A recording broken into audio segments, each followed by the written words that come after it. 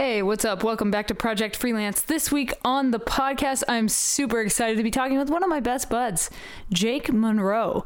You may know him from YouTube. He is known as Goth Daddy.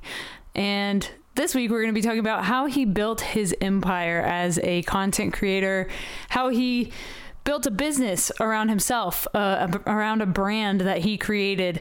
We're going to be talking about his band Monroe. We're going to be talking about all kinds of different things, streaming, gameplay, all kinds of stuff in this podcast. And I hope you stick around all the way to the end.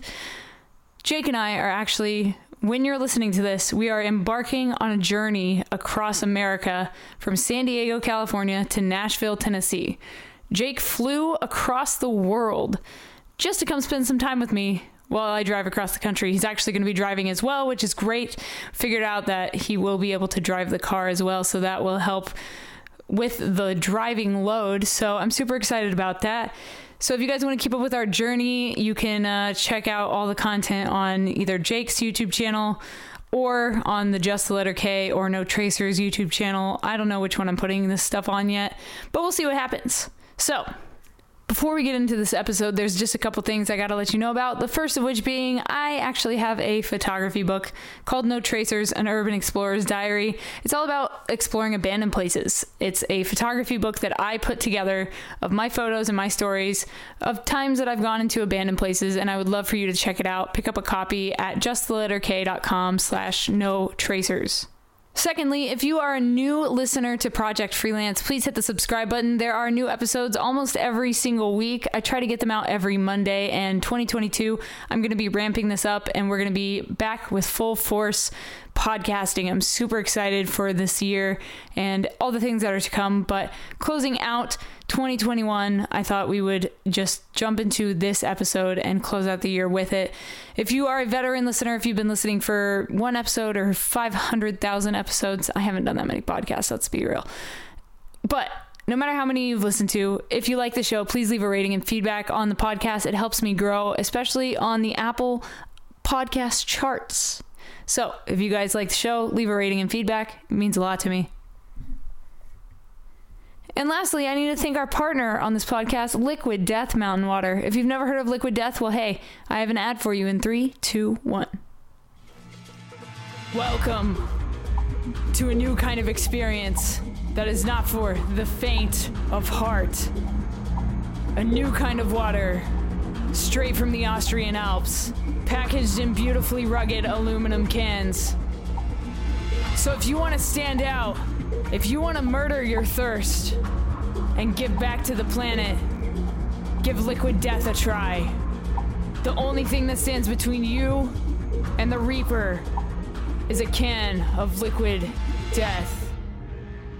Not for the faint of heart. Liquid Death is actually giving us some cases of water for our trip, and I'm super excited to have water on the trip. It's so important, and the fact that we aren't going to be buying a bunch of plastic water bottles that are most likely going to end up in landfills means the world to me. So Liquid Death, thank you guys for partnering with me and supporting everything that I do. I really appreciate you guys. Without further ado, Jake Monroe, welcome to the podcast. Please introduce yourself and what it is you do to the Project Freelance audience.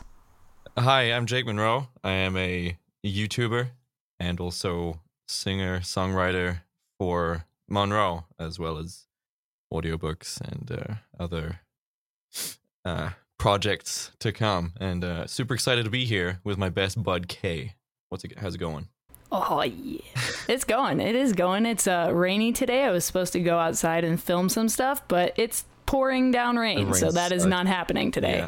Yeah, so we had to pull an audible, and it never rains here in California. So when it does, you're like, well, what the fuck is happening? what do I do with all this time that I have now?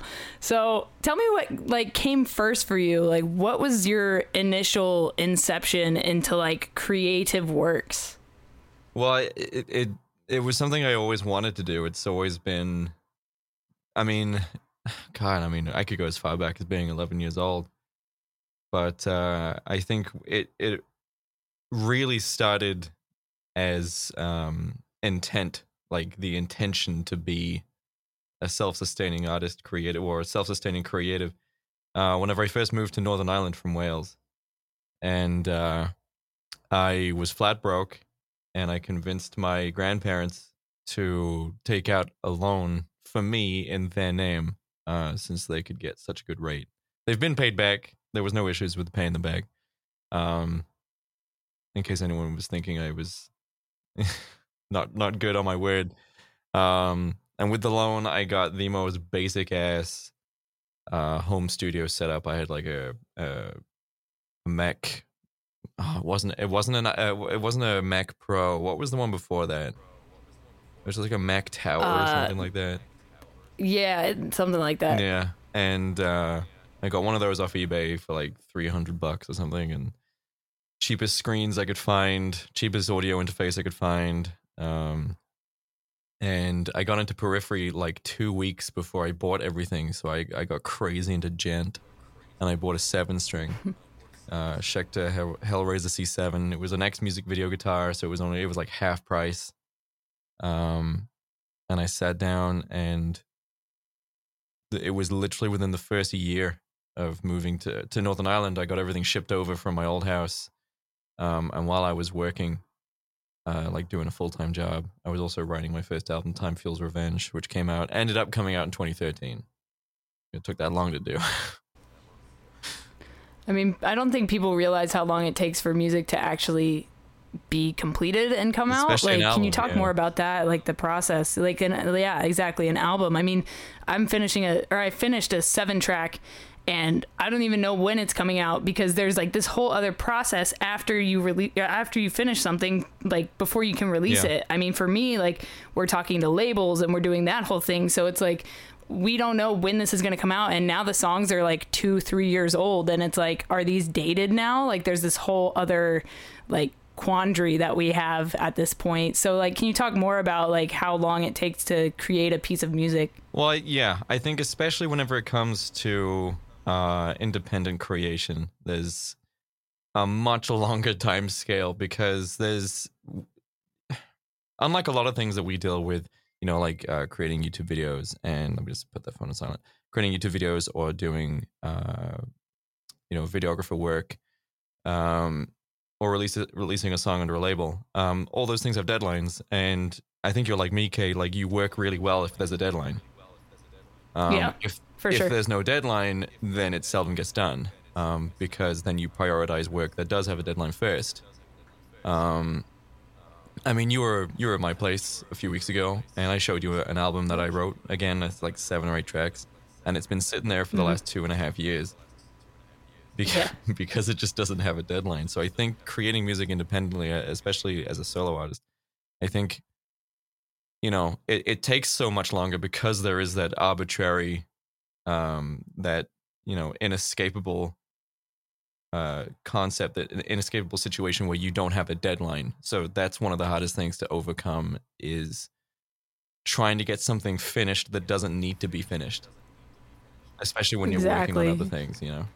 So it can take years. Like, you can initially write everything in a week, but then you have to like master it, or do the, you know, fix the vocals or fix the mix, or, you know, then there's the music videos, or if you just want to release it independently on YouTube, or if you want to like actually release under a label, or if you plan to tour on it. Like, there's like so many things, and the fact that, again, it has no need to be released, it's a lot of work for something like that, you know.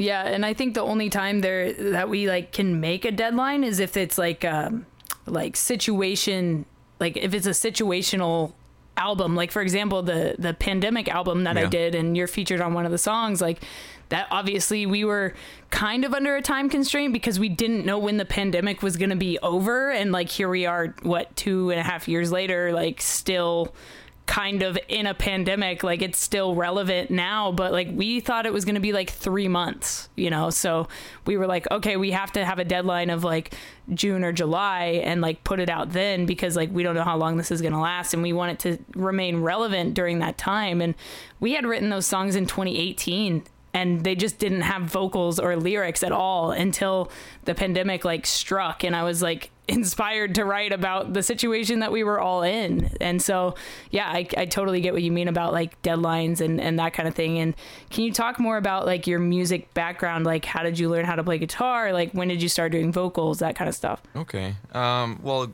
playing guitar, that happened because of Guns N' Roses. I remember very specifically when, which is fantastic. Usually these moments are fleeting and not recorded to long-term memory, but I remember very specifically exactly the moment when I knew I wanted to play guitar. And my dad's old boss back in like 2001, he collected guitars, and he had this really awesome guitar collection, but he was really, really into like 80s rock, some late 70s rock. So he listened to a lot of like, you know, Guns N' Roses, AC/DC, that kind of stuff. A lot of very guitar heavy bands. And I remember being in the truck with him because he had to pick me up from school or something like that. And he put on this cassette tape of Guns N' Roses, and Sweet Child of Mine came on. First time I'd ever heard the song. And it was the uncut guitar solo of Sweet Child of Mine.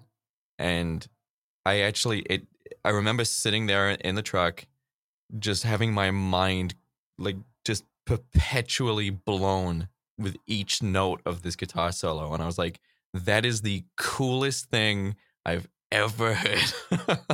That was absolutely insane. He was like, yeah, that's Slash from Guns N' Roses. And from that moment, I was, for my 11th birthday, I was like, I need a guitar. I want an electric guitar. That's what I want, because I want to be able to play stuff like that. And then whenever it came to doing vocals came out of necessity, because I've always struggled to make a band. And it took me a long time to realize why, because I didn't understand at the time, because I always tried to make a band and I just never could. I couldn't keep members. I just couldn't keep members in the band, whereas everyone around me was just having a great time all playing in a band together. And it's because whenever I was trying to make a band, I made it immediately clear that this is what I wanted to do for the rest of my life. Whereas no one else for lack of another word, at this very moment, hired into the band, they just wanted something a little more casual. So I know now, thinking back, that I must have been very intense. I approached it immediately from a business standpoint as well as a passion project, and I knew how I wanted it to sound, and I knew where I wanted it to go, and I think maybe that was too much for people, so I couldn't keep people in the band. So I eventually, whenever I finished college and I moved to Northern Ireland and I got that home studio, I made quite a solid stance on being a solo project. I was like, I'm not waiting on anyone anymore. I'm not waiting for the bassist to learn his parts so he can forget them the next week. I'm not going to wait for the drummer to, remember to show up or even answer his phone. I'm actually just going to do everything. I Googled, drum software, and TuneTrack was doing some good stuff at the time. Still using Superior Drummer. And I just did all my own stuff. And that was one of the first times I had done it previously. That was one of the first times that I actually got up in front of the mic and I did my own vocals. I'd learned how to scream about 2-3 years before, but I'd only ever done one song and it was terrible. So whenever it came to do Time Feels Revenge, it was purely out of necessity, and I was not good at it, and I was really frustrated. I didn't have a good mind connection with my voice at all. I honestly don't know why. I think a lot of vocals is honestly quite genetic. There are some people who just open their mouths and just this incredible sound comes out, and some people like me take years and years and years to just sound average. Yeah, no, I completely agree with you on that. Like, I feel the same way about my own vocals, especially singing. Like, I'm not a naturally gifted singer. Screaming I can do in my sleep with my hands tied behind my back. Like, that's easy. But singing is like a whole other beast that I just am still trying to comprehend, honestly. But so take me into like college. Like, what did you study in university? Music tech. Music technology. Nice. Because I knew it was almost as if I knew, what I wanted. It was to be able to produce my own music. That was immediately what I wanted to do. Like there's a lot of stuff with music I could have done, like I could have learned how to be a better guitarist, but like that is, and this isn't to disparage anyone out there who is currently doing it or has done it, like session musicians, for example, but taking a formal course on being better at your instrument, it's ultimately redundant. You can just practice, you can just practice and practice. And like, that's what I did. I became one of the best guitarists in my college because I brought my guitar into college every single day and I practiced sweep picking over and over and over and over. And I listened to Jeff Loomis, his Zero Water Phase album. And I listened to that over and over. And I played it by ear and I could play the entire album. And I was just constantly pushing my limits. And I had no friends, I didn't have anyone to go out with and go drinking with on the weekends. So I literally just, whenever I wasn't at college, I'd just stay at home and just lock myself in my room and just, play guitar all day, every day. But yeah, I went to college to study music technology so I could produce my own music. So remove more people from the equation, more middlemen between me and creating. Yeah. I think that learning an instrument is similar to learning a new language. Oh, yeah. You can take all the classes you want and they'll teach you the formal like way to, speak a language or play guitar or whatever.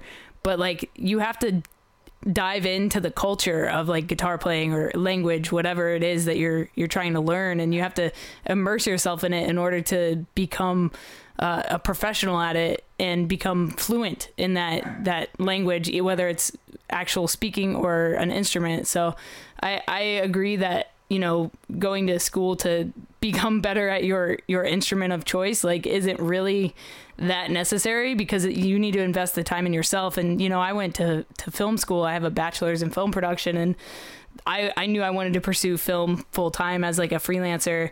And I feel like I learned more after I left school just from doing things hands on instead of learning in school. Hold on, let me shut the door. These dogs are going crazy. I don't know if they do this in America, but over here in the UK, we have road races where they'll cone off and close roads, like public roads, to create a racetrack for like official races because the track is just like the circuit's just so good, and it's for motorbikes and not cars, I don't think. So we have like the Isle of Man TT, and we also have one in Northern Ireland. And one of the televised, professional circuits, I live right next to it. So whenever it's not being used professionally by all the, professional races, you have a bunch of guys and girls as well. I've seen them taking their, souped up cars and motorbikes to that circuit to do a professional route. And I live right next to where you get onto it. So I hear like V8s and inline fours and race exhausts like several times a day, especially on Sundays. Oh my God. Wait, so you guys like legally do this? Yeah. They close like this. It's like a little countryside circuit and they cone it off and close the roads. And they create this circuit because it's just so good. The roads just happen to make like a fantastic racetrack. So we do, we have like racetrack races, but we also have these public racetracks as well. That's crazy. See, I'm from Oklahoma and they just would have two people on either side of the street and they would just tell people to stop and they would do illegal drag races. They would just do the races. Like there was nothing legal about it, but they would just do them. And it was the coolest thing ever. And I was like, I grew up next to this main street that was like super long and very smooth. And so they would always use that road. So I grew up with like similar sounds, that you're talking about, just going up and down the road. And it's cool that you guys do that like legally and they like televise it and stuff. Like I grew up where it was like hella illegal and like they just did it to do it. Oh, we do those too. Oh, I'm sure. So let's get into your YouTube background. Like when did that start for you? Like when did you start creating content on YouTube, and have you gone back and watched any of those like initial videos that you have on there? Yes, I have. So YouTube, the whole YouTube thing actually started while I was doing the first album. Because I was afflicted with terrible, terrible depression when I was writing the first album, because like I was 18, 19 years old. I just moved into my own place in another country, and I was like living independently, and no help from parents either. Not that much from my dad anyway. And I had this job that I hated, and it was just grinding me to pieces. That's when I realized I'm one of those people that just can't do 9 to 5. Some people can, but most people can, but occasionally there are those people who just can't. It's creative types specifically. They can't do 9 to 5s. They can't work for people. They can't do Monday to Fridays. It just destroys them in every possible way. Like, mental oppression becomes, physical afflictions, and you just can't go on. And that's what I was going through at the time. I was I'd gone through all my teens just so determined to be big and famous and creative, and not once did I ever think of doing a 9 to 5, and yet there I was doing it. And it was just, it was scary. But at the time, because I had watched, because YouTube came out when I was in college. Mm-hmm. Which is, weird to think. But YouTube came out. We're old. YouTube came out while I was in college, and one of my favorite animators was Egoraptor, aka Aaron Hansen of Game Grumps. And I was also a fan of JonTron as well at the time. Not so much now.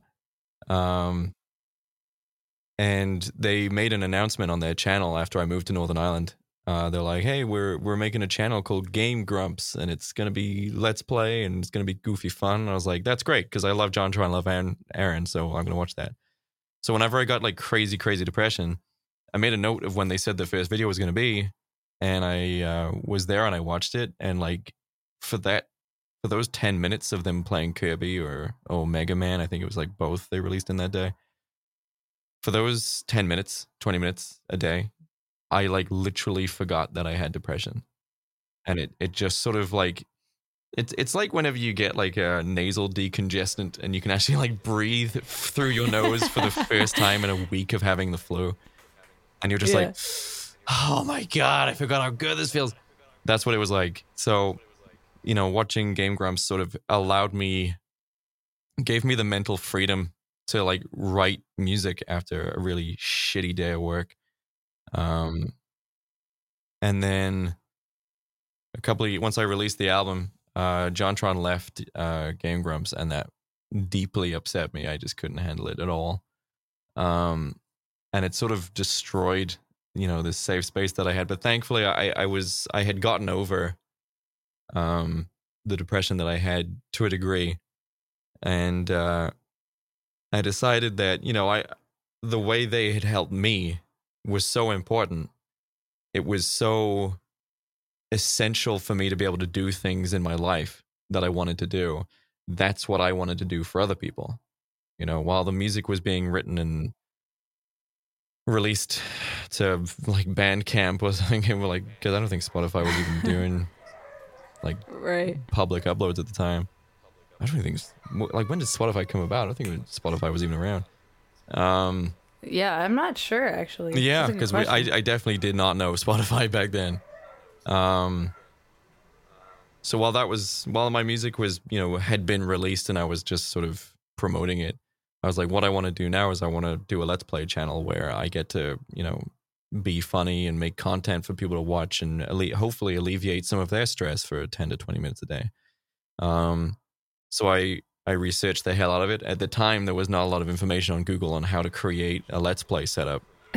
So I sort of had to just figure it out, from like the occasional YouTube comment or Reddit comment or Yahoo Answers, like of people who all had different setups and different ideas of how it could work. So I did the best I could, and I managed to create this haphazard little thrown together weird setup that worked. And I used my music equipment, like my microphone and my music, my recording computer and stuff for audio. And I had a capture card that didn't need a PC because I was too broke to buy a PC. Recorded directly to a hard drive. And I recorded, I did 2 episodes a day every day for 2 years. Wow. 10-minute episodes twice a day, every day Damn. for 2 years. And that was during a full-time job. Holy shit. Yeah, so you just dived into the deep end. Yeah, I just wanted to be there for people. And, I got those comments. Wow. I got those comments, man. Like, I was doing it for a couple of months, and people were just like, oh, I'm so glad you uploaded. I've had such a shit day. Like, you guys just make me feel so much better. Just hearing people just like chat in the background, it just makes me forget. I'm like, I am that thing to these people now. I'm what Game Grumps was to me. I'm that to other people. I've basically succeeded in what I wanted to do. Like, I didn't want to make, like, obviously making money off it would be great, but my initial motivation for doing it was wanting to, take that stress away from people for just a little bit. Wow. Yeah, and I mean, you've gone, obviously you're about to hit 500,000 on there. Like, what has the growth been like for you? Like, how long did it take? Because I know there's people that are listening to this that are like, I want to be a YouTuber. Like, how does this work? And it's different for everybody, obviously, but like your personal story, like how was that growth for you over the years? And did you ever see was there ever a moment where it like popped off? Yeah. I mean, that's the only way it happens on YouTube, is it explodes. Yeah. There's no slow growth about it. Either it explodes or you don't grow. That's literally how it works. And I think that's how it is with all social media. Because social media is such a fast creature. Unless you're big at the moment, then it, nothing you create can honestly permeate. So you need to be big by doing it quickly, because it's always such a violent process going viral. Yeah. Like you'll do something and it'll get picked up by some godly algorithm, and just your phone explodes because you're a small creator at the time, so you have all your notifications on just to catch anything, because you're told that you need to like reply to everybody, or you need to like every comment, or you need to be present and everything. So whenever whenever it explodes, it's all your notifications are still on, so your phone literally blows the hell out. But the whole the timeline of how I got to where I am now is actually insane. And it's literally the definition of never giving up, never quitting, never knowing when to stop. And I'll tell you my mentality about it. And honestly, it made it a lot easier for when things got hard. And so I started doing YouTube in 2014. It was 7 years. And I've only been a popular YouTuber, so to speak, for 2 of those years, for the last 2 years. Yeah, so 5 years of constant, non-stop creating with no rewards. And so it started in 2014. That's when I started doing YouTube. That's when I was doing the gaming channel, Metal Ass Gaming at the time, MAG, for the acronym. And I was doing a full-time job Monday to Friday. And on the end of Friday, I would set up my living room because I didn't have any other room in my house. I had to completely dismantle and destroy my living room with a green screen and bring my studio equipment from upstairs to downstairs, hook up the TV to all the games consoles. And then on Saturday, my friend come over, John, who I used to work with, and we got on really well.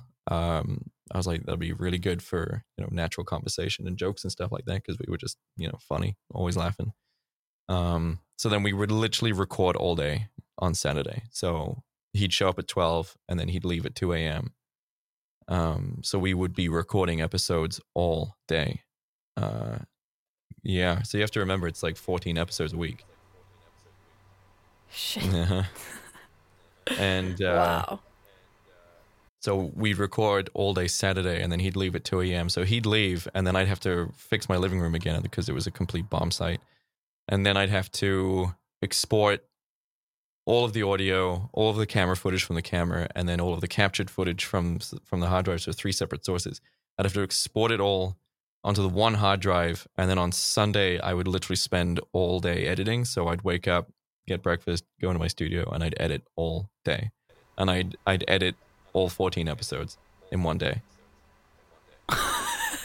Yeah, so I'd wake up and that is maniacal, dude. So it's what I wanted to do, and I was like, and I'll tell you my mentality that makes it easy to do.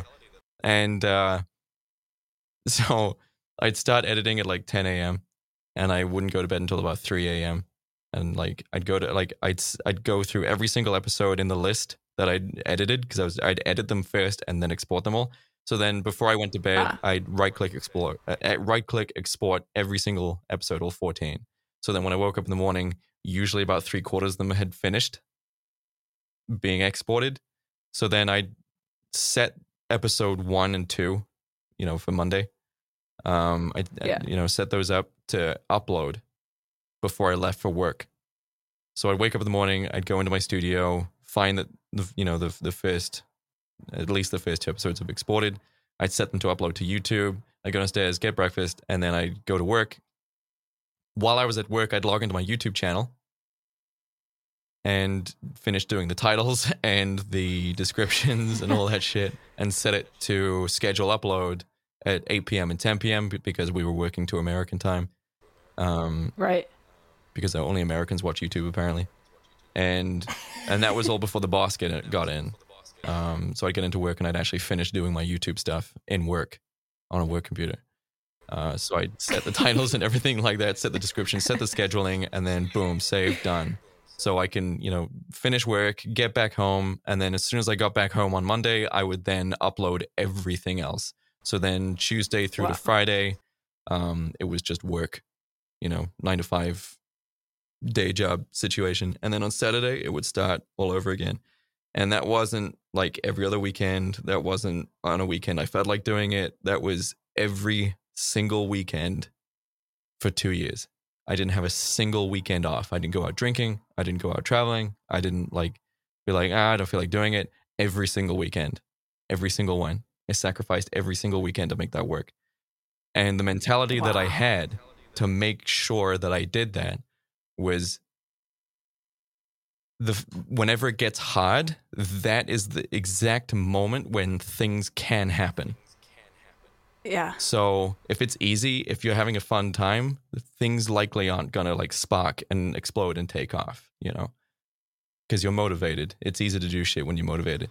But whenever things start getting difficult, that is the moment where you need to prove to yourself that this is what you want to do. And because I knew that's what I wanted to do, whenever things got hard, it was easy for me to keep going. I'm like, oh shit, this is hard to do. Right. This is the opportune moment to start striking while the iron is hot.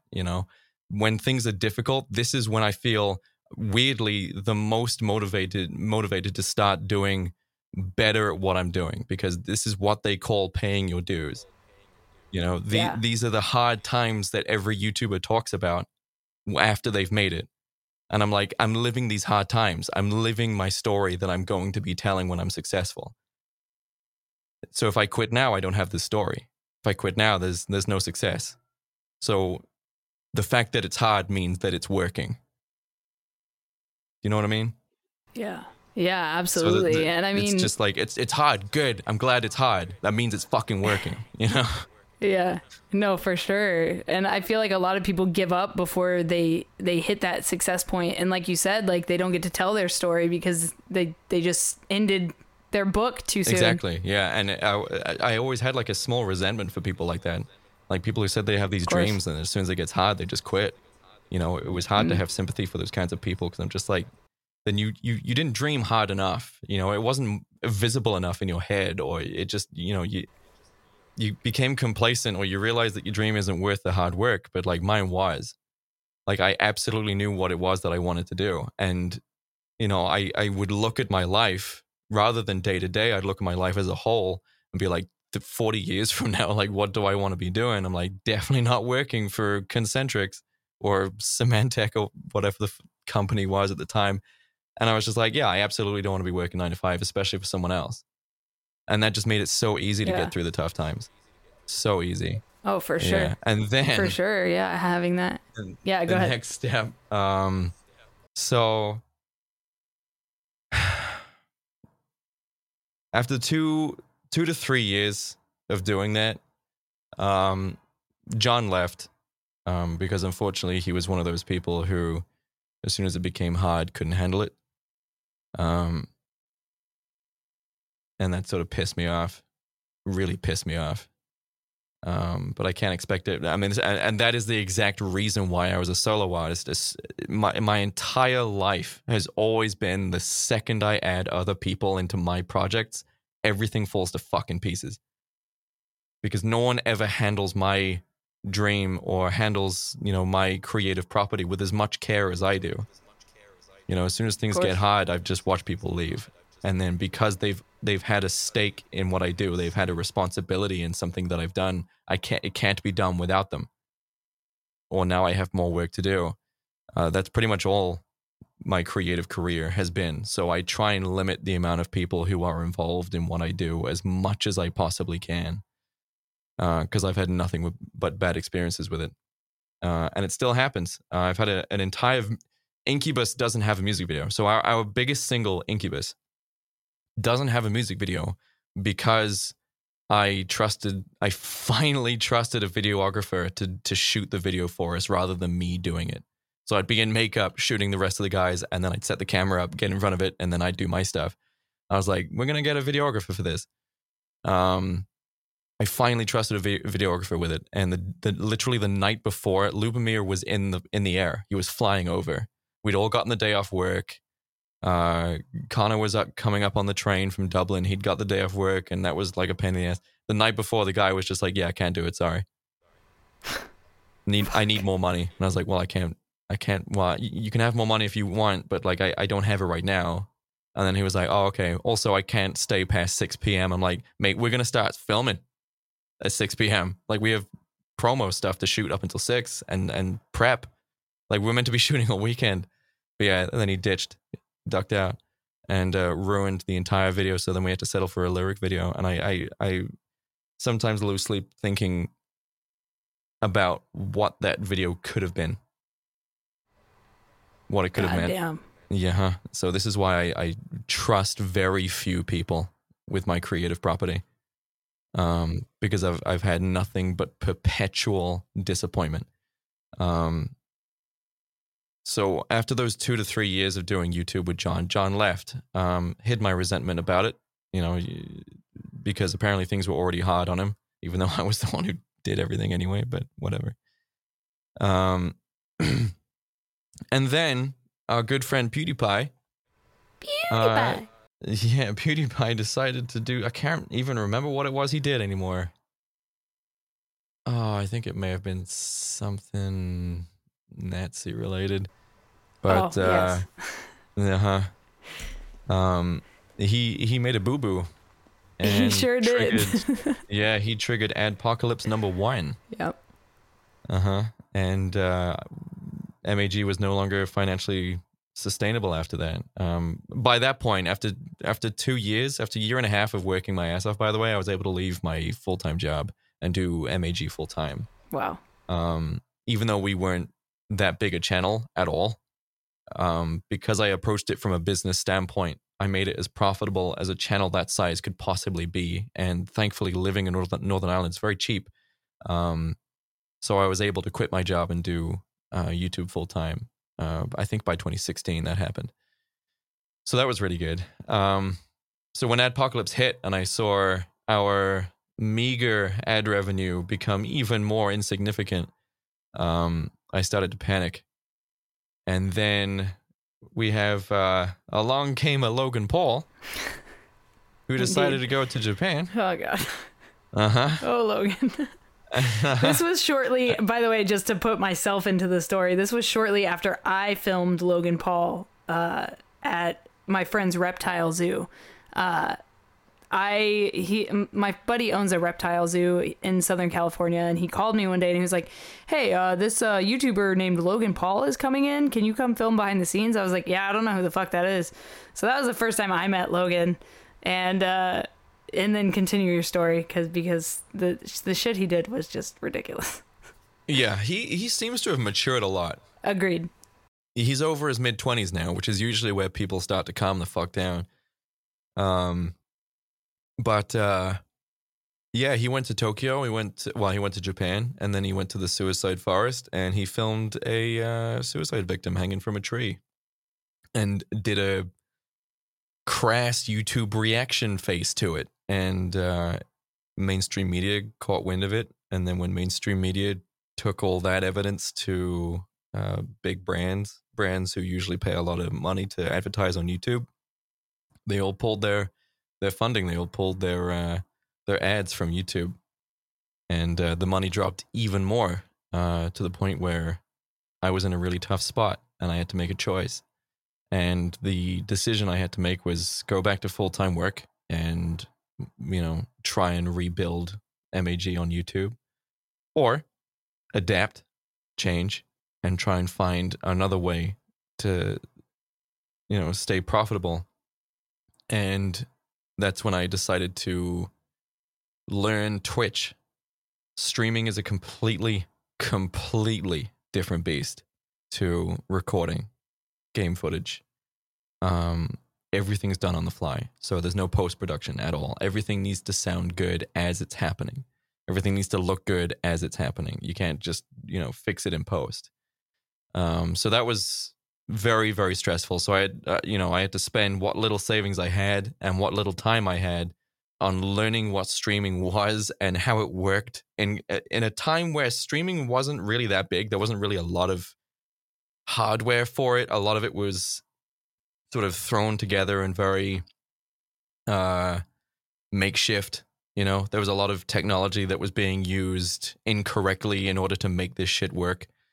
And I had to learn how to stream. I had to buy all the streaming equipment. And because I wanted it to sound as good as it possibly could, I ended up spending more money than I needed to by buying things that I thought were going to work and didn't. So that was heartbreaking.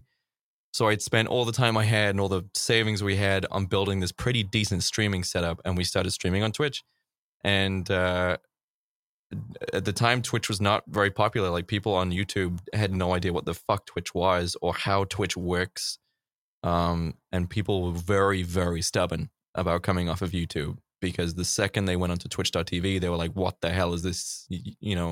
What is this user interface? I have no idea how this works. Fuck this, I'm out. So we lost a lot of our fan base, but the one we did have was extremely supportive and very generous and very kind. As you've seen on my streams, to this day, they're still incredibly kind and generous, very supportive. And that's what it was like on Twitch. So I managed to save MAG by taking the entire concept and moving house to another platform. And there we stayed on Twitch until it ended in 2018. Wow. Damn. And then in 2018, let's see, I went through another massive dose of depression, really, really bad, because I had decided to take up daily vlogging alongside which is doing the Twitch. most detrimental thing you can do to yourself. Yeah. Oh, I mean, God. and you'll know this too, because you've told me about it. Yeah. And it was the same experience I had. Like, whenever Casey was doing his daily vlogging thing, like, vlogging was a massive thing on YouTube when he was doing it.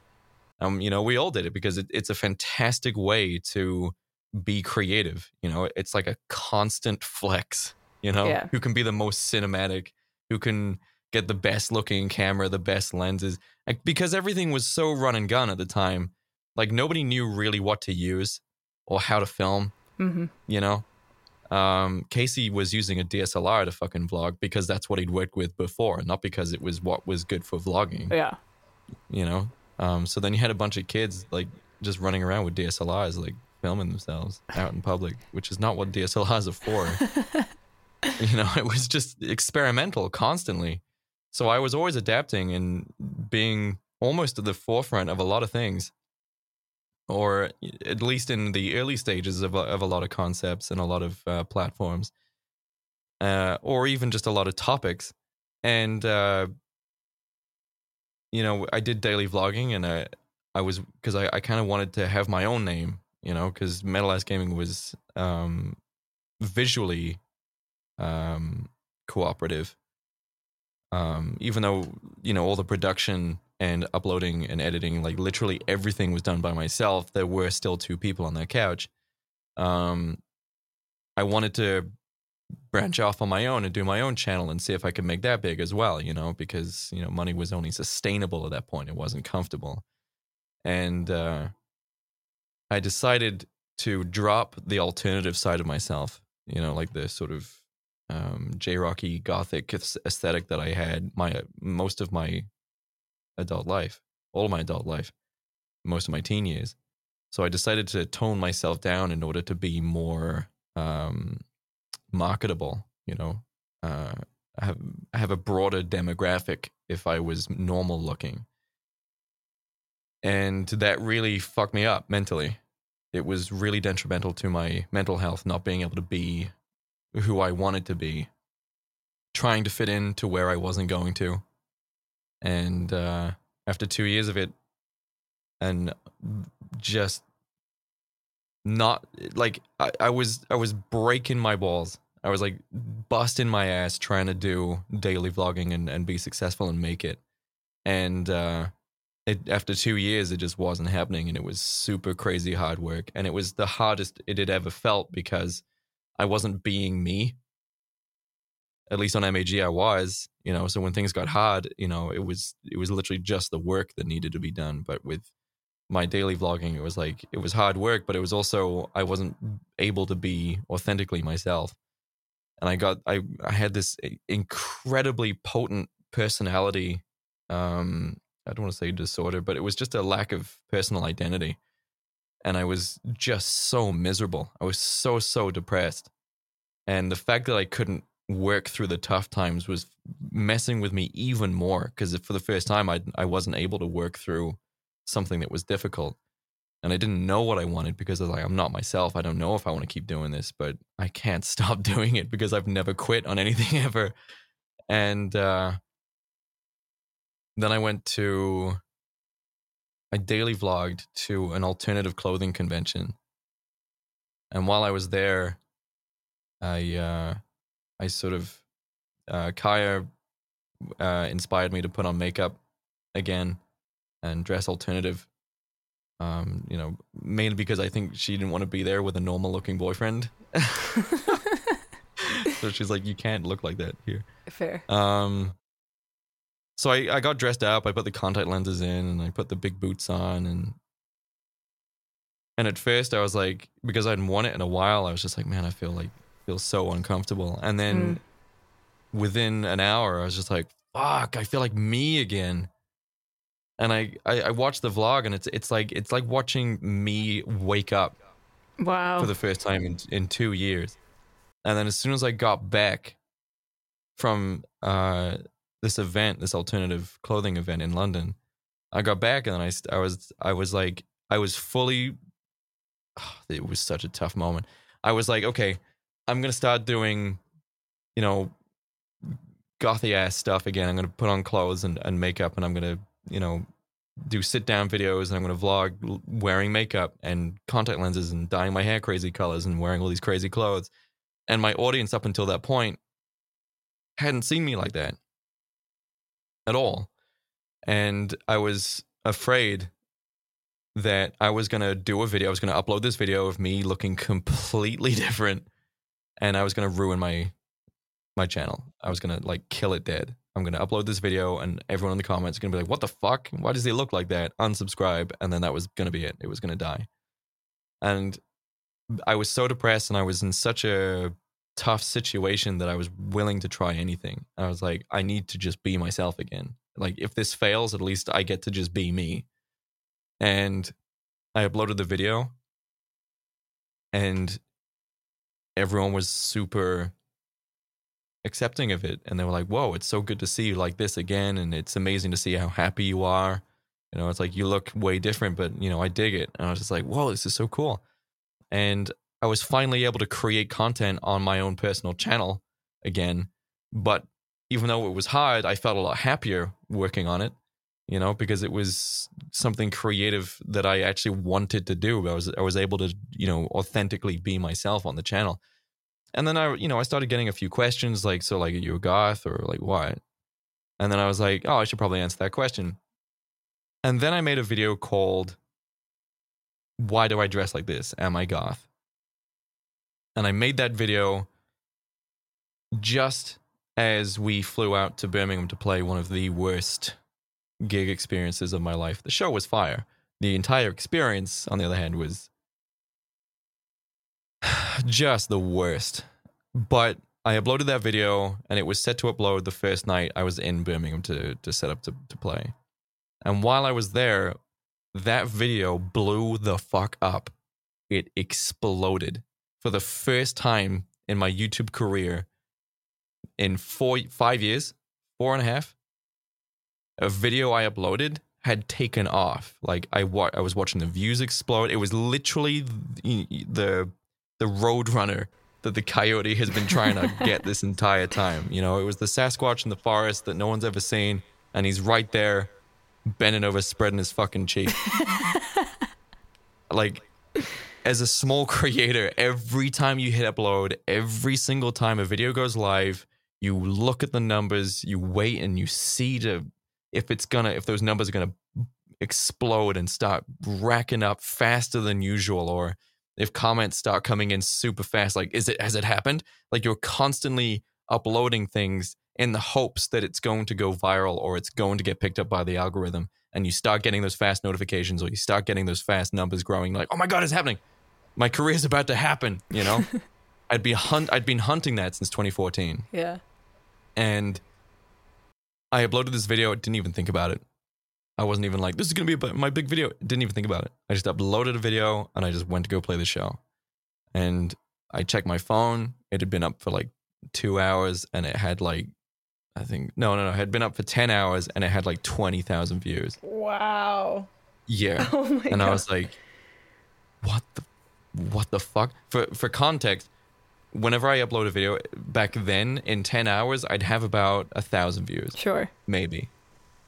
But this had like 25,000 views and it was like growing fast. Like within a few days, it had like 100,000 views or something like that. Wow. And like, I don't know what it was, but like, I had gotten more subscribers from that than some people get from a video that has millions of views. Right. So I don't know what it was about me or whatever I was putting out there, but it made people want to subscribe. So even though the views were still only like 80,000, 100,000, 150,000 at some point, like, which is quite low whenever we're talking about virals. Sure. Even though the views weren't that high, the amount of subscribers from those views was ridiculous, really, really high. And my channel absolutely exploded. And the second I got back from Birmingham, I hit the ground running. I was releasing content all the time. And I was trying new things constantly. I was winging it sometimes, like literally hitting record on the camera and just being like, yeah, okay, so we're going to be doing a dramatic reading of something. Or, there's two videos where like I was uploading content and it was getting like 40,000 views in a day. Everything I uploaded was getting 40,000 views. Holy Anything shit. I thought of within 24 hours was getting 40K views. Whatever I thought of.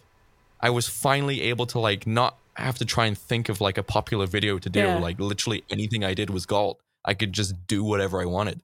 It was the most liberating feeling ever. And it was such a power trip. But I remember being like, fuck, I can do anything now. So I literally put makeup on, had a tight shot on my face, sat down in front of this microphone, and I literally, and this is no joke, I literally did a improv story on the spot. And there's two of them. There's a romance one and there's a horror one. I literally sit down and I'm just like, hey, so today what I'm going to do is improv a story on the spot and let's do it. So I had nothing written down, no script, nothing. I literally sat there and just came up with an entire story as I was saying it. And that was one of those moments where I was just like, this is awesome. I can just do whatever I want. And then, the usual thing happens where the viral potential of a video runs out. Yeah. And, there's no longer people seeing your viral video and then seeing the new one you've uploaded. So not everything you upload is gold anymore. You actually have to build on the audience that are, actually there. Right. And then, throughout the years since 2018, I've released, the Drunk Goth Reacts to E-Girls, which was another viral that was like 1.5 million it's at now. And I did a bunch of other reaction videos that all went really, really big, like 800,000. I did my Linkin Park cover, which is like nearly 1 million views now. So I just kept hitting like new virals like every few months, and that would just spark more huge growth. And it's because a lot of people would be like, wow, okay, so I have a huge video and all these people are coming in. I'm just going to relax now. I did the complete opposite. I was like, my channel's just taken off. This is when the real fucking work starts. Yeah. And I was uploading constantly. My entire life for like a year and a half was just all about content creation. I was always editing, or I was in my studio thinking of new videos, or, I was working in social media. And I did that since 2018 up until this point. And it's, it's still going. That's the entire timeline. When you hit 100K, like that's like a huge milestone for people on YouTube. Like how did you feel? Like, what was your reaction to that? It was really weird because that 100,000 subscribers for the longest time had been my only goal. Right. Because I thought it was such a humble goal, because at the time I wanted 100,000 subscribers. That was a lot. But by the time I hit it, it was no longer a lot. So whenever I hit 100K, I was I literally hadn't thought past it. It was the strangest thing, I set a goal that I didn't think I was going to achieve, but I wasn't going to stop until I did. And then I hit it, and I hit the hell out of it. And I was just like, it's not enough. I've literally never thought about this, but it's not enough. I need more. I need to do more. I need to achieve more. I need to do more for people. And I didn't know what I wanted. I hit the 100,000. At one point I was like, well, you did it, kid. Like, this is what you wanted. And I'm like, I guess. I hit 100,000. I was absolutely ecstatic because that was the only goal I had set myself, and I'd hit it. And then I had that sort of remorse, that achiever's remorse, where you get the gold, or you win first place, or you win the science fair or whatever. You achieve the one thing you fucking wanted, and now you don't have a goal anymore. So now that work ethic, it's just like, what do I do with it? And yeah, I hit the 100,000. I didn't really know what to do, but I knew it wasn't enough, and I didn't know where to go with it after that. I was like, what's my next goal? 500,000? 1 million? Like, wow, 1 million is ridiculous. But now here I am, half of it. Yeah. Like a year later. In a year, I think I made like an extra 300,000 subscribers in a year. Holy shit. Yeah. And it just grew like crazy. And it slowed down a little now, but that's because Monroe has become such a prominent part of my career now.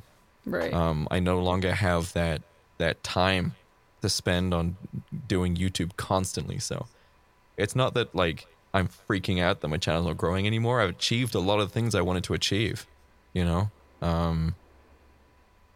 so the fact that I'm not growing exponentially anymore, like, I still get a few hundred a day, which is going to equate to 500,000 in like a few months or a few weeks.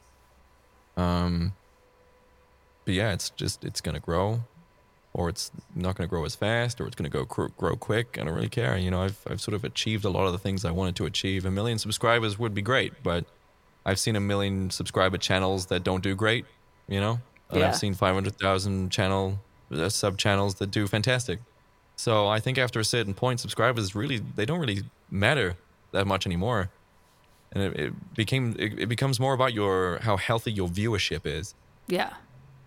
And Yeah, I would say after about 200,000, 300,000, it doesn't really matter how many subs you have anymore. Because like I've seen channels who have 600,000 subscribers and they get like 10,000 views per video. Right. So what the fuck does subscribers matter really? Yeah. If you're If as your a creator, viewership isn't shit. Yeah.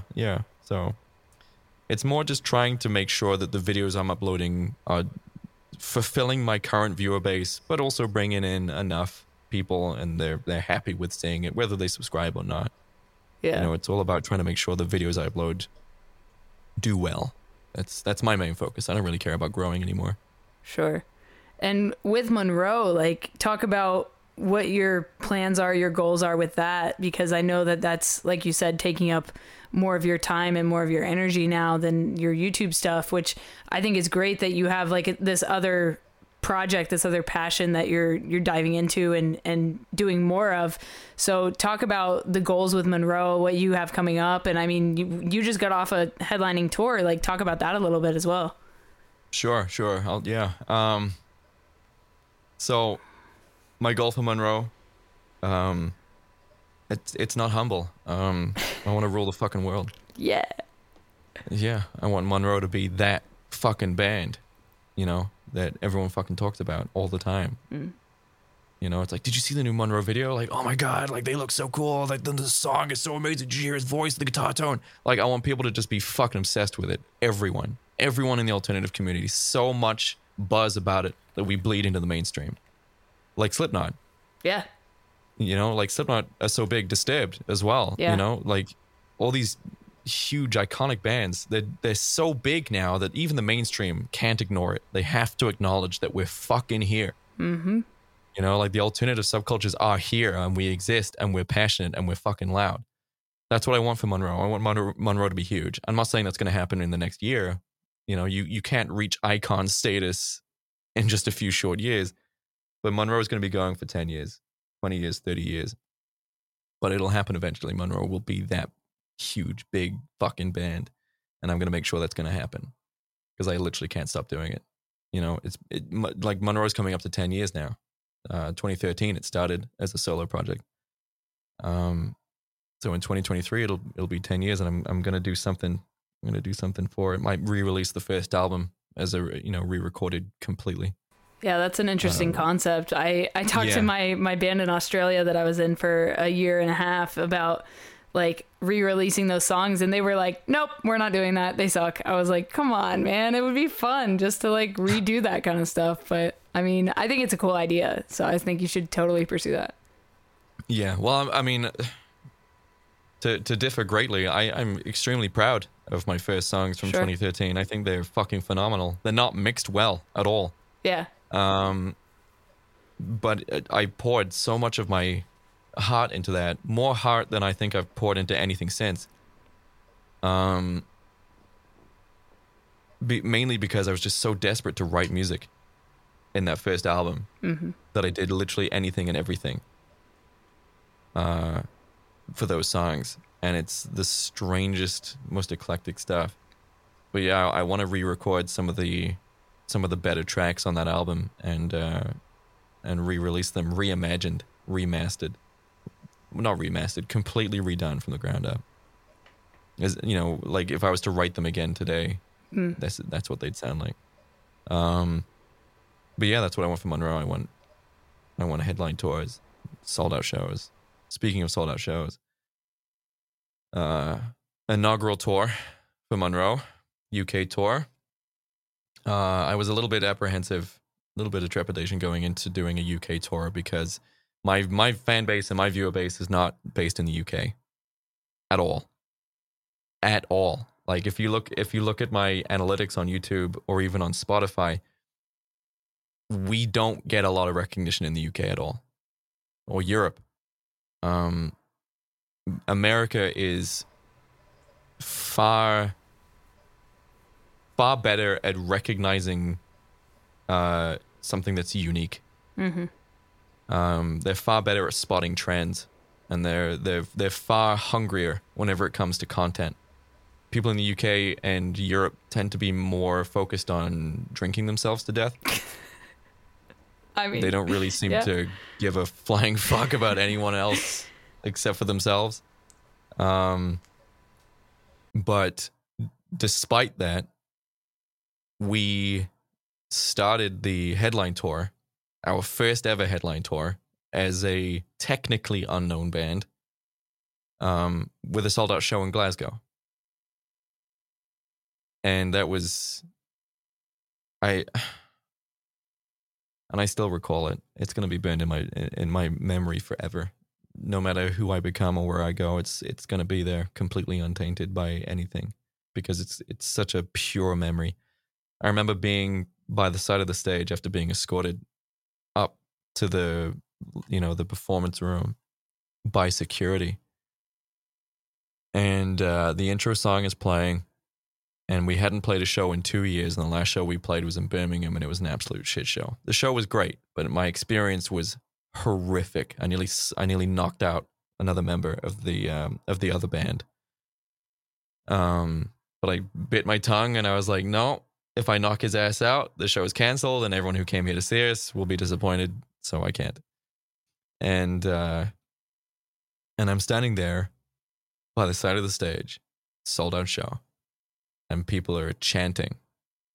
They're chanting my name. They're chanting, "Let's fucking go." They're screaming, they're shouting, they're super excited. And I'm like, this isn't me opening for a bigger band.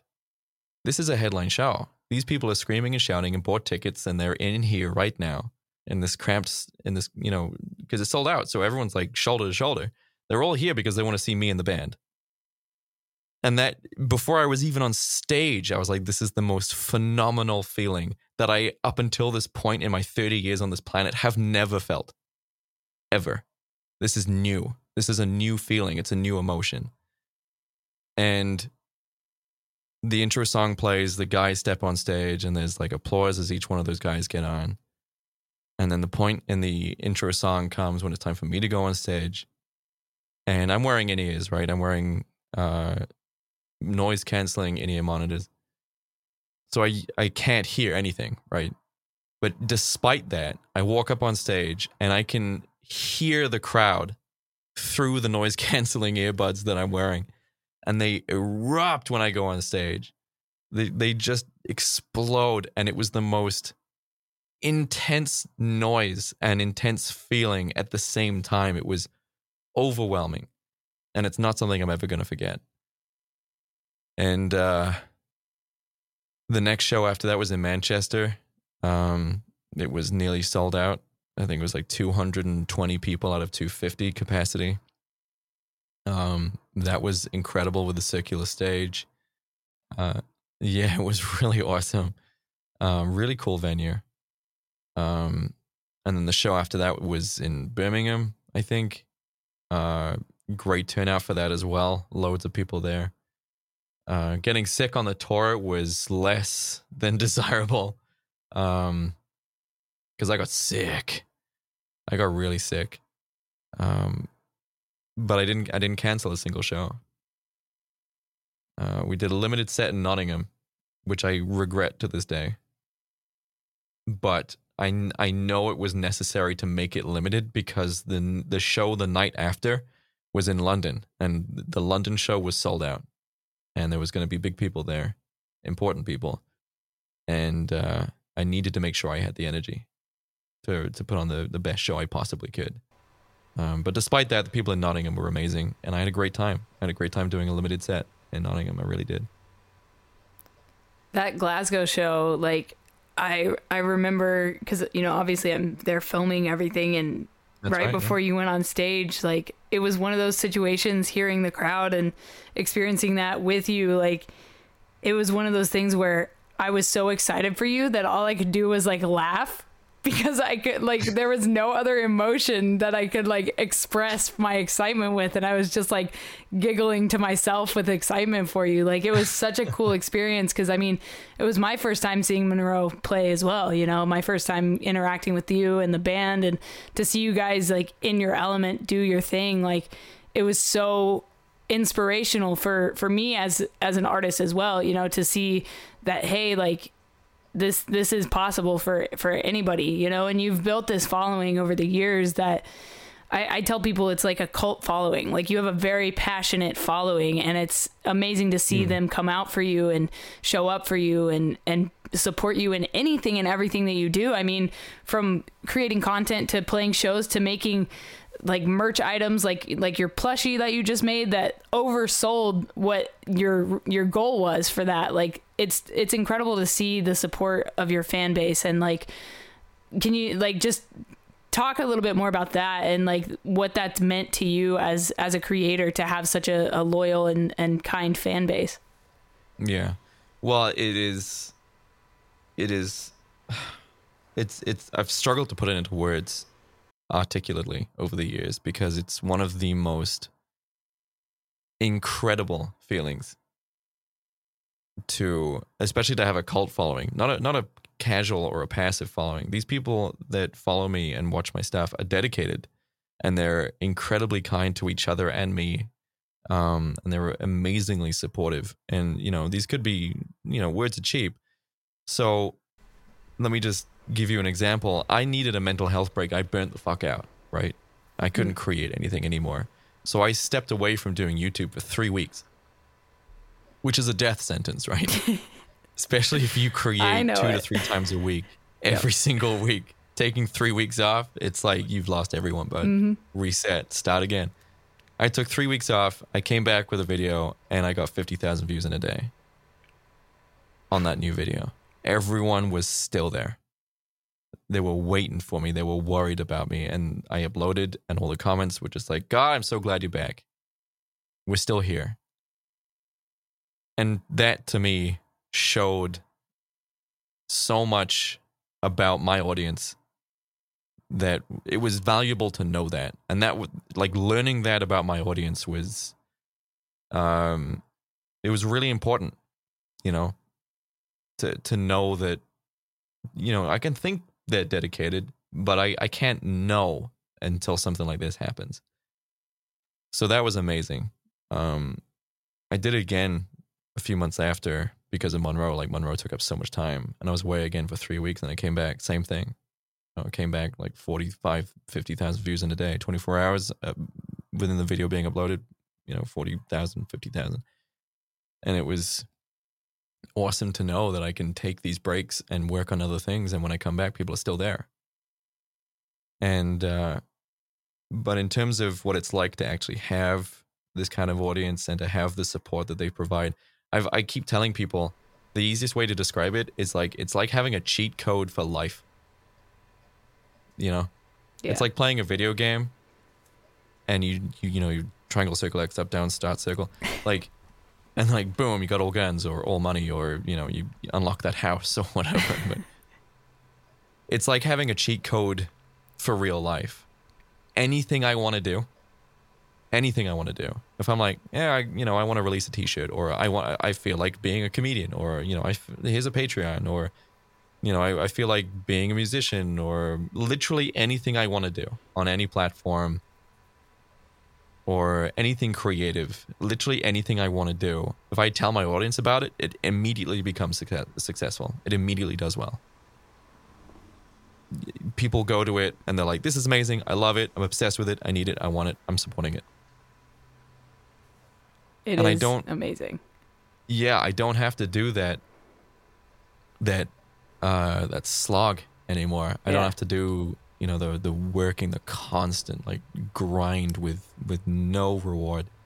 Whether or not you're actually going to get the reward at all. Like being a small creator is a living hell. It really, because you have to work as hard as a professional YouTuber just without any of the rewards. Yeah. It's soul destroying, but it's something you have to go through in order to get one of the most incredible things in the world, which is a dedicated following. In today's day and age, having a dedicated online following, you can do anything you want. Yeah.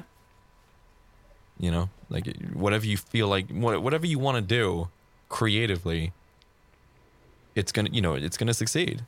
It is honestly phenomenal to have that kind of immediate gratification. Oh yeah, definitely. And so what's next for you? Like, what do you want to do from this point? I mean, the world is kind of, I mean, we just kind of went into a lockdown again, but it's kind of opening back up again. And I'm sure a bunch of your followers want to know, like, are you going to vlog more? Like, and you just started doing moto vlogs as well. Like, we didn't even talk about the moto vlogs. Like, you're creating content that other people create, but in a way that a vlogger would create it. Like, you're doing it in a way that is unique to you, and you're doing it better than other people are doing it. And I mean, I don't even watch moto content, but like, yours is so entertaining, you have to watch it. It's so entertaining. I think so too. God I have damn. to agree. I do. I agree. It's honestly strange because, you know, I'm a vlogger and I was pretty good at it. And, whenever I started, because I've been into motorcycles for a long time, but I just never had the money for it. But, you know, having a successful YouTube channel means, you know, you have some, you know, disposable income to start pursuing some of your hobbies or interests that you never could before. And I was finally able to indulge myself and pursue motorcycles. And boy, did I get into motorbikes. Jesus Christ. So I watched YouTube channels on how to ride them, you know, and the different kinds of bikes and the different powers and the different terminologies and the vernacular that's used and, you know, everything to do with bikes. And the vlogger in me was just like, how do I take what I have done with vlogging, with, you know, being cinematic and telling a story, setting up shots and audio and making sure visually everything is looking fantastic, like dynamic range and, you know, custom LUTs and stuff like that, and color grading and, you know, compressors and making the audio sound crisp and great, like getting that quality that keeps people watching. Like if you dip in quality, people click away. So you know, it's keeping that, you know, the best quality you can possibly do. How do I apply that to a bike? Because I watched so many motorbike channels, so many motorbike vlogs, and I'm like, this is not, then none of them are vloggers. They're motorcycle guys who are just trying to convey information on a motorbike. So a lot of it is lacking that sort of cinematic vlogger flair, because there's not a lot of vloggers who are motorcyclists. And whenever I got my motorcycle license, the first thing I did was research how I can apply, you know, my cinematic vlogging style to a motorbike. And it took me a long time, and I got a lot of, you know, mounts and clips and cameras and all sorts of shit that didn't quite work. And been through a bunch of mics for my helmet and, you know, different recording devices and all sorts of things that I tried and tested. Same with streaming. It was just I bought like a lot of stuff, you know, stuff that people didn't even say worked. Stuff that people never even talked about. I was like, that might work with this audio recorder, and I can mount that on the back rather than having it in my pocket like everyone else does. I can mount it on the back of the helmet, and I can put this in here so it's shielded from the wind. And I came up with this incredible setup, and people watch my vlogs and they're like, how are you floating? Like, is there a drone following you? Like, why is the camera floating above the bike? Why can I see everything? Why is this so, like, easy to watch? And the audio is fantastic. It sounds like you're in a studio, but it's in your helmet.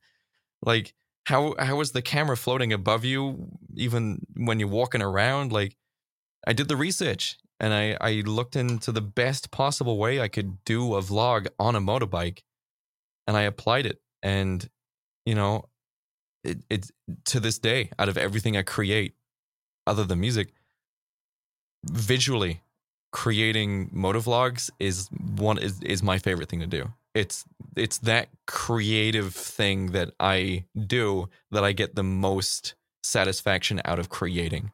I love doing motovlogs. Oh, and they're so sick. Are you going to keep doing those on your channel? Are you wanting to do like a new channel for the moto vlogs exclusively? Like, what is your plan for that kind of stuff? I honestly don't know. I mean, I do have plans to make a motorcycle channel with a friend. But I don't think I'm going to do solo vlogs on it. I think that's going to be all duo stuff. But cool. I'm I'm getting a little bored of reaction videos to certain topics. Reaction videos, they're always going to be on my channel. But 3 reaction videos a week is it's starting to get a little difficult to do motivation wise, and fuck motivation. Like it's such a pointless thing. Like people are always talking about how do I get motivated. You can't get motivated. You can get disciplined, but motivation is fleeting and it's capricious and it comes and goes whenever it feels like it. What you need to do is become disciplined. So when you aren't motivated, you're still fucking making it. Yeah. And I'm the discipline in me is telling me that making that many reaction videos is not making me happy, Yeah. Doing the occasional one is fun, but I can't just make one video a week. So I think what I'm going to do is in 2022, I'm going to be changing my content a bit. I'm going to be still doing reaction videos, but I'm going to be getting creative again, like I was in 2018, where I was just creating anything and everything to see what stuck. So I'm going to be trying a lot of very different things next year. And I think I'm going to bring vlogging back to be a weekly thing because I loved vlogging. And I did a vlog a few months ago just to see how well a vlog would do on my channel. And it did as well as a reaction video. So nice. Yeah. So that was awesome to see. I was really worried. Like I could have uploaded it and it could have done like 20,000 in 24 hours, which would have been bye. Not doing that again. But yeah, I got like 35,000 views, 40,000 views in 24-hour period, which is about as much as a reaction video on an off day. So I'm like, yeah, vlogs can totally work on this channel. Oh man. Yeah, but we were still in the middle of a pandemic, so I couldn't really do much. So in 2022, motovlogs, it's not going to be, motovlog, the vlog. Like I'm going to say it's a vlog about something. People will click it and they'll be like, oh, he's on a motorbike. So motovlogging will be integrated into just, vlogging in general. Because I've noticed that having me in a helmet in the thumbnail does not work. People need to see my face. Otherwise the video does not do well. So yeah, I'm going to be doing vlogs, and what I've decided to do is where in a usual vlog, there's the cinematic stuff, there's the travel stuff, and then sometimes you just need to convey information. Yeah. And a lot of vloggers will sometimes drop the ball there and just sit in a static shot or sit in a studio and just talk for 15 fucking minutes. When the rest of the video was like, look at this place, look at this traveling, look at this crazy shot, look at this drone shot, and then 15 minutes of one shot of a talking head. And I'm guilty of that too. Especially when you're daily vlogging and you just need to get the fucking minutes in. It's like I've got 3 minutes of cinematic footage. I did not do a lot today. I'm just going to fill the next 7 minutes with me talking. It's just a necessary tool, man. Like sometimes you have 3 minutes of content to make in a day, Yeah. So you need to stretch it out a bit. But if I ever have any information that needs to be conveyed, if I'm not going somewhere, or if I'm not traveling, or if I'm not doing something, if I ever need to just do a sit down talking segment, instead of like sitting down in my studio and just doing a talking segment, instead I'll just jump on the motorbike and do a motovlog while conveying the same info, because it's so much easy. It's so much more entertaining. It's all about like trying to entertain the kid's face while you put the injection in their leg, so that they don't cry. Look at the keys. Look at the keys. Look at the keys. And they're inoculated. There we go. Oh my god, it's such a good comparison though. Like it's so true. Right. I think you're right, and it's cool that you have a way to do that sit down segment while you're actually doing something else. I think that is going to keep your audience entertained for sure. So you're about to come over here. We about to drive across the country together. Tell me your thoughts about this, and like just hype the people up, because I'm fucking stoked for it. I can't wait to vlog with you and do stuff that's like not just us working, Yeah. Oh yeah. I'm like, I mean, we were fucking talking about this on tour. Yeah. Because we were like stepbrothers. Like, did we just become best friends? Yep. Like we had one of those moments on tour. And we were just like, fuck it. Like, we can't just not hang out unless, like, except for when we're touring. We have to, like, actually hang out. Yeah. And we were just like, fuck yeah. So this is part of some of the vlogging I'm going to be doing next year is just me and you traveling and doing stuff together. Like going to like Prague or Tokyo, whatever. Oh my just God. going places and doing stuff. And yeah, I like the step one of that is, we're doing this vlog together, driving across America, like 7/8 of it, in a truck, just doing stuff, like having fun. No work, no shows, no load in or where the fuck is gas, like none of this stuff. Which was like a running theme on Where tour. the fuck is gas? Where the fuck is I'm gonna get a t-shirt with that on it.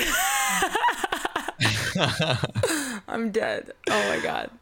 Yeah. But I'm super stoked for it. I mean, I'm terrified of America, I really am. Because Harmless. I told everyone, I was like, we're gonna do a vlog segment that's gonna be Kay takes a goth to Walmart. We're gonna just I'll goth up like crazy for that. Yeah. It's gonna be so fucking funny. It's gonna be like, exactly, we're not even on it yet and we're already fucking laughing our asses off, just having a good time. Like, it's gonna be the best fucking time. It's gonna be so good. But it's here in Europe and the UK, we get to see America from the outside. Yeah. So we don't have like that American veil where it's just like, everything's great, Truman. Like, we get to see, a lot of sketchy shit. So whenever it comes to traveling, because we're going to be doing the southern states. Oh yeah. Which, don't get me wrong, are beautiful. Sure. Southern states are beautiful, and a lot of the people are very kind and sweet and nice. Like, a lot of my viewer base are from the southern states, and but I am very aware of the gun culture that exists down there, and maybe some of the xenophobia that does too. Yes.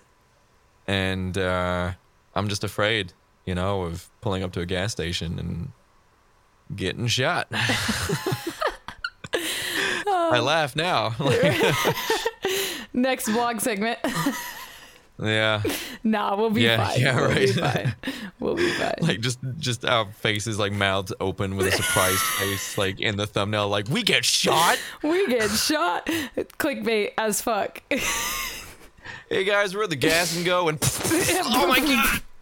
Oh, it's going to be great. We're going to have a good time. I'm very excited. Like, I know that's, like, it's very unlikely to happen, but, there is a little bit of fear. I'm super excited, crazy excited to go on this fucking adventure, because it's gonna be an adventure. Yes, it's gonna be our Dumb and Dumber. Oh, for sure, absolutely. Yeah. Mark. Yeah. Yeah. Yeah. Oh my God. But yeah, there's a little bit of fear. I'm just like, oh my God, what if we get like a sketchy motel? Which we're not gonna, by the way.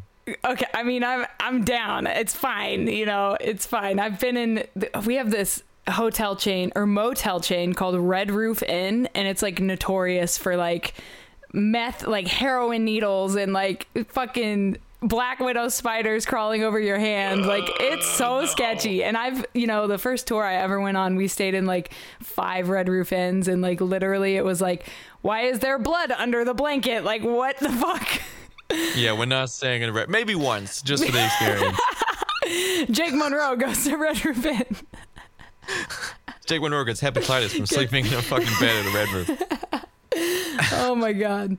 But yeah, it's going to be great. I'm excited to do these adventures with you over the next Oh my God. Goth reacts to getting hepatitis in a Red Roof.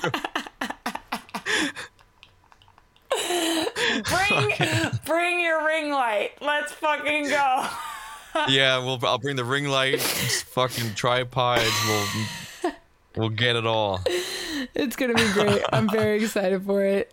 So I guess my last question for you really is, what is something you know now that you wish you knew when you started all of this? I don't know. I mean, it's hard to say, not because there's so many things. it's because I foresaw a lot of it. You know, like I knew it was going to be hard, and I knew I was going to make it eventually, so that was no surprise. You know, in the sense that, like, you're going to make it, kid. Really? You know, like, none of that shit. Like, I'm going to be like, you made it, kid. I'll be like, yeah, I know. Because I worked until I did, obviously. Or I was going to die first. So, yeah, I mean, honestly, if I was going to say anything to the version of myself before any of this started, or when I was first starting out, would be like, it's going to be as good as you think it's going to be. That's what I'd say. Like, it's going to be as good as you think it is. Wow. Yeah, absolutely. So if people want to keep following your journey, where can they find you online? Drop your socials. Yeah, sure. Well, youtube.com/Jake Monroe, MUNRO. And you can follow me on Twitter, which is at Behold Monroe, same spelling.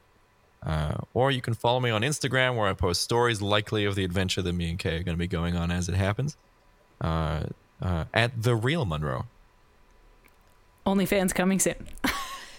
OnlyFans legitimately actually really coming soon. Oh boy. Well, yeah, that was my best friend, Jake Monroe. Hope you guys like this podcast. Thanks for listening. If you did enjoy it, like I said at the beginning of the show, please leave a rating and feedback, especially if you're on Apple Podcasts. It helps the podcast grow. If you do leave a rating and feedback, send me a screenshot of it to Project Freelance on Instagram, and I will actually send you a signed photo print that I've taken of either an abandoned place or somewhere I've traveled to, or maybe a photo of Jake for this episode. We'll see what happens. I do have a lot of photos of him from when we went on tour together, so maybe I'll talk to him about that. We'll see what happens. But thank you again for listening to Project Freelance. My name is Kay, just the letter K, and I will talk to you next time. Stay strong, keep enduring, go out, go explore something, and remember, Liquid Death Mountain Water, it's the best water, so just get it. Use code just the letter K for 10% off your order. All right, I'll talk to you guys next week. Here's to 2022.